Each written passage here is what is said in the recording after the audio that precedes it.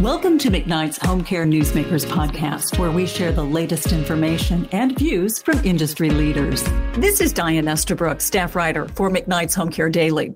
Earlier this week, a number of healthcare organizations called the Healthcare Leadership Council called on all providers, including those in home care, to advance health equity in the U.S. Health equity has long been a primary focus of California-based SCAN Group and SCAN Health Plan, which offers Medicare Advantage plans to underserved seniors. I sat down with CEO Sachin Jain to talk about the challenges and the opportunities of advancing health equity. Diane, I think one of the challenges is that it's way easier to make a statement and call for action than it is to actually take action. And I would say more and more organizations need to really put their money where their mouth is, and they need to tie executive compensation to whether or not they're actually achieving health equity. And that's something SCAN has done. We, 2 years ago, introduced a program where we were trying to reduce disparities in medication adherence. We actually tied 10% of everyone's bonuses to whether or not we actually closed gaps in medication adherence among African American and Latinx members of SCAN. And, I will tell you, there's nothing more aligning than tying executive pay to a particular outcome. And we struggled for the first 8 months of the year to achieve results. And then, because there was a lot at stake for us individually, as well as, from a moral perspective as an organization, we were able to make the kinds of improvements we were hoping to make. But I have to be honest with you, Diane, when I hear, I have a ton of respect for HLC, and I think they're in a very important multi-stakeholder group. But more broadly, I'm tired of the sort of posturing around this, the organizational statement making. You saw it after George Floyd. You saw so many organizations go on record and say, oh, we really care about health equity. But when it comes down to it, they're not doing anything differently. And so I think we have to demand more as a society when it comes to healthcare and actually force organizations to do right. What exactly is health equity when we think about it? And it sounds like it's everybody gets treated the same, sort of like diversity, equity, inclusion. Well, is it that simple? Well, it's everyone gets treated the same, but then there's also, I think, a careful evaluation of your results and transparency around, how you perform clinically and administratively for different populations. And then it's creating action plans, within organizations to actually close gaps that you observe. And again, I think we've as an industry, I heard someone recently call health equity the newest hustle. And I think that that's a little bit what it's become. It's become this thing that, we have equity officers, we have equity institutes, we have all kinds of people occupying all kinds of jobs focused on equity. We have research grants. But when you look at the true level of action taking place at the organizational level, there's very little. You heard about our medication adherence efforts. That was our effort 2 years ago. This last year, our effort was to launch an LGBTQ plus senior focused Medicare Advantage product. That was our Affirm product. We were able to launch that. We got 500 members into that product. We've got access to a differentiated formulary, access to differentiated services through our partnership with Included Health. You have to kind of move not just your messaging at the top level, but you have to move your product strategy, your network strategy to align more with these, I think, very important objectives. I'm glad you brought Affirm up because that was my next question. You launched that last fall. How is that going so far, and how many people have signed up for that plan? It's going great. We have 500 members, 400 who are new to SCAN, 100 who are existing SCAN members who switched into the product. We've got, I think, a lot of people excited about the possibility of actually building community within those members. When we started this, we weren't sure how many folks would sign up and raise their hands and identify as being LGBTQ plus as an older adult. But, remarkably, we now have a potential community of 500 plus older adults who have articulated a specific need to have their healthcare experience line up with their gender identity or sexuality. And that's what we're going to deliver for them. So if some of these people are involved or enrolled in this MA plan, what are you doing differently, or what are you offering them differently in their home that you would not be offering somebody else? What are they getting?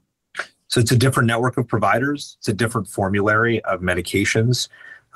It's access to specific behavioral health services that are focused on serving the LGBTQ plus older adult population that we're achieving through our partnership with Included Health.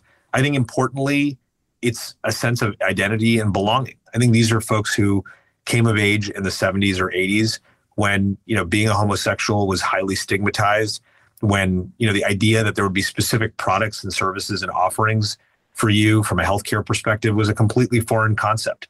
And so it's, I think one of the most significant things we're delivering to people is a sense of belonging and access. As far as what's specifically being offered in the home, SCAN offers a number of different benefits to older adults in their home. Some of them are food benefit, meal benefits. Some of them are clinical care benefits. And, again, those extend to our Affirm members as well. And I got to think that when you're reaching out to this community, you don't want to other them, as you might say. They need to be treated like everybody else, but you again have to target services specific to them. Is that a challenge? Yeah, you're kind of walking a fine line, it sounds like. Yeah, I think that's a fair point. I not to kind of plug our product name, but we're not othering them, we're affirming them. And I think it's largely about letting them know that they can be proud of who they are, and that we are here to serve them in a specialized way. And again, we weren't sure when we launched this product how it was going to resonate. I think it's resonated really well. We've got, countless member stories of people who are saying, I never felt heard, I never felt seen, but here I am. And somebody going into the home, a provider, how do they present themselves? How do they present themselves and be respectful to that demographic?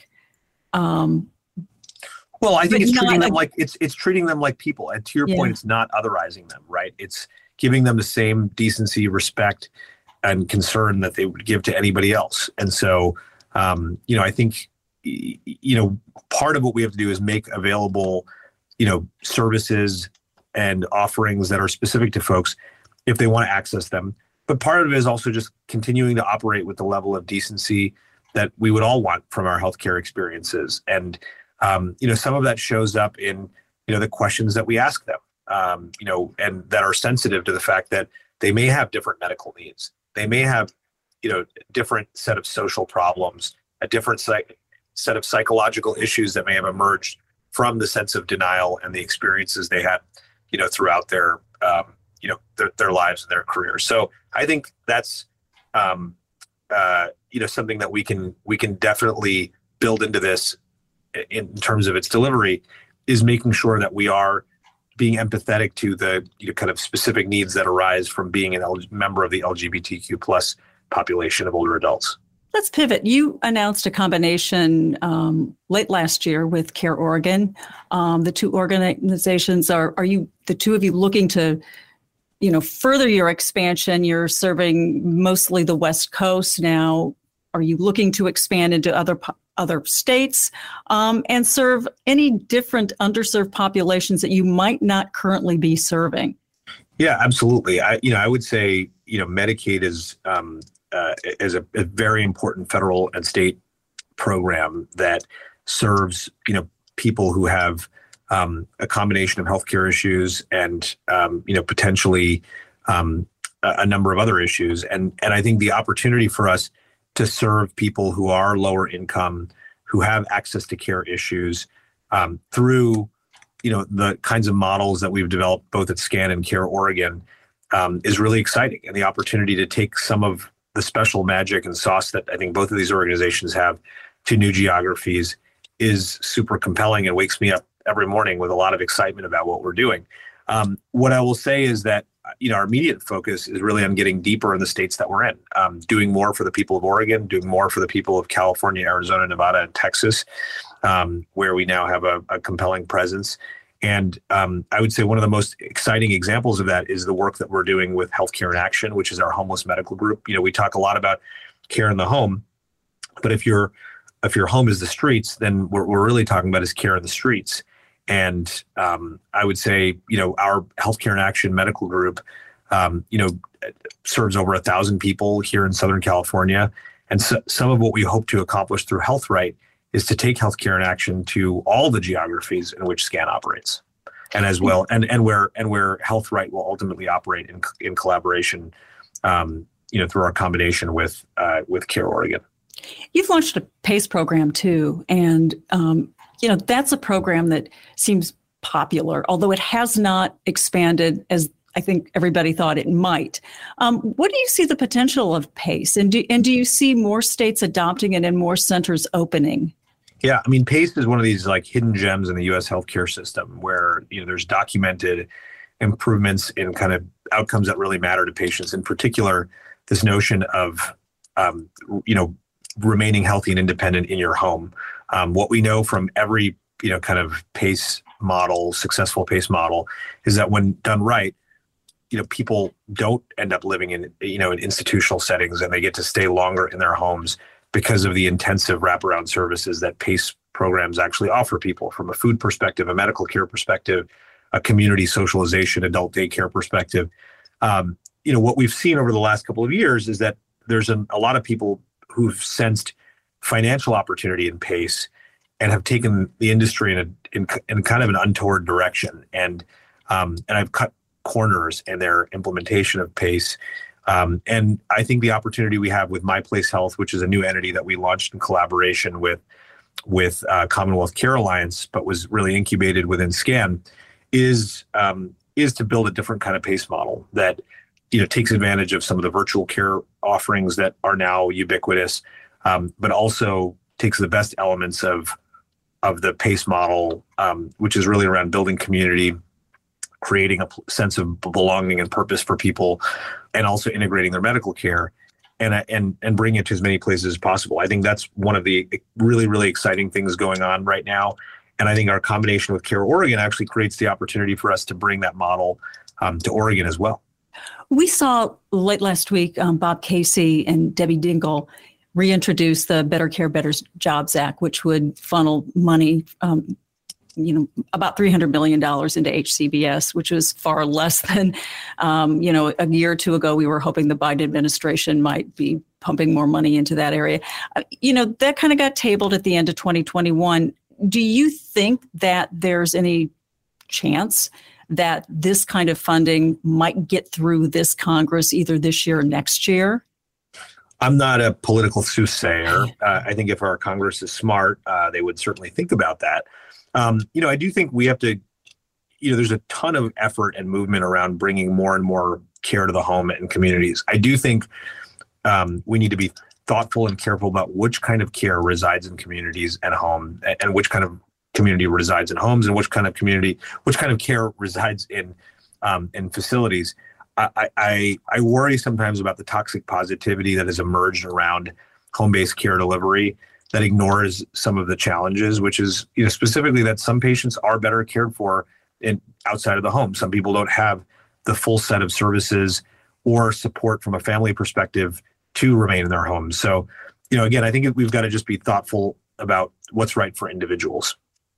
The Biden administration announced earlier this week that it's going to be ending the COVID PHE in May. And SCAN released a roadmap a little while ago about what you'd like to see continuing, a roadmap, so to speak. And you talked about telehealth and expanding the scope and practice of program requirements. I think you may be referring to a report of the SCAN Foundation, which exactly. Which is separate from SCAN. It's a part of the SCAN group, but operates quite independently. But I've seen some of that, what came out of that report, and I agree 100% with its recommendations. I think we do need to take the lessons that we've learned from the PHE and make sure we're not losing them, as we emerge from the post-pandemic, or post-PHE environment. And I think telehealth is one of them, but I think we also have to take a much bigger look at what's going on in healthcare in our country right now. And, while I'm not naive enough to think that we'll ever have, at least in the next, couple of years, major fundamental health reform, we do need to start to think about, what does the health system of the future look like? And I think the pandemic gave us some view into what some of the opportunities are. Some of it is moving more care to the home. Some of it's moving more care to, more care out of expensive facilities and delivering it more virtually. I do think, I'm on the board of a company called Q Health, which is a diagnostics company. And I actually think some of the innovation to enable home care really is going to come from companies like Q that are developing kind of the tools and technology that will enable more care to be delivered at home. I think a lot of quote unquote home care right now is not exactly home care, meaning, it's not actually saving you a visit. So if I were to go to the doctor's office and I, had a prescription to get a swab, I would still need to go to a Quest laboratory to get that swab or my doctor's office to get the swab. And then it has to get submitted to a lab and then it gets processed. In the home setting, if I have a telehealth visit with you and then I'm ordered to go and get a lab test, I'm still going to another facility to get care. And so again, I think some of what's going to enable the home care revolution that so many of us really want is going to be new tools and technologies like the Q Health test and others like it. And I think that's a very important, next dimension of what needs to be developed. I think the technology innovation exists, but it hasn't necessarily scaled to the extent that we needed to. I think a lot of new diagnostics are being developed around flu, COVID, cardiometabolic diseases that will enable people to not necessarily have to travel to facility for their care. And are analytics part of it too, to know take a look at what's going on in the home and what kind of care needs to be rendered? How much is right? You bet. Absolutely. I mean, I think, and for which populations, right? And so, again, I think there's a segmentation exercise that needs to take place. Great. Sachin Jain, thanks so much for joining me. Thank you, Diane. It was great to be with you again. Thank you for listening to McKnight's Home Care Newsmakers podcast. For the latest in home care news, visit McKnight'shomecare.com.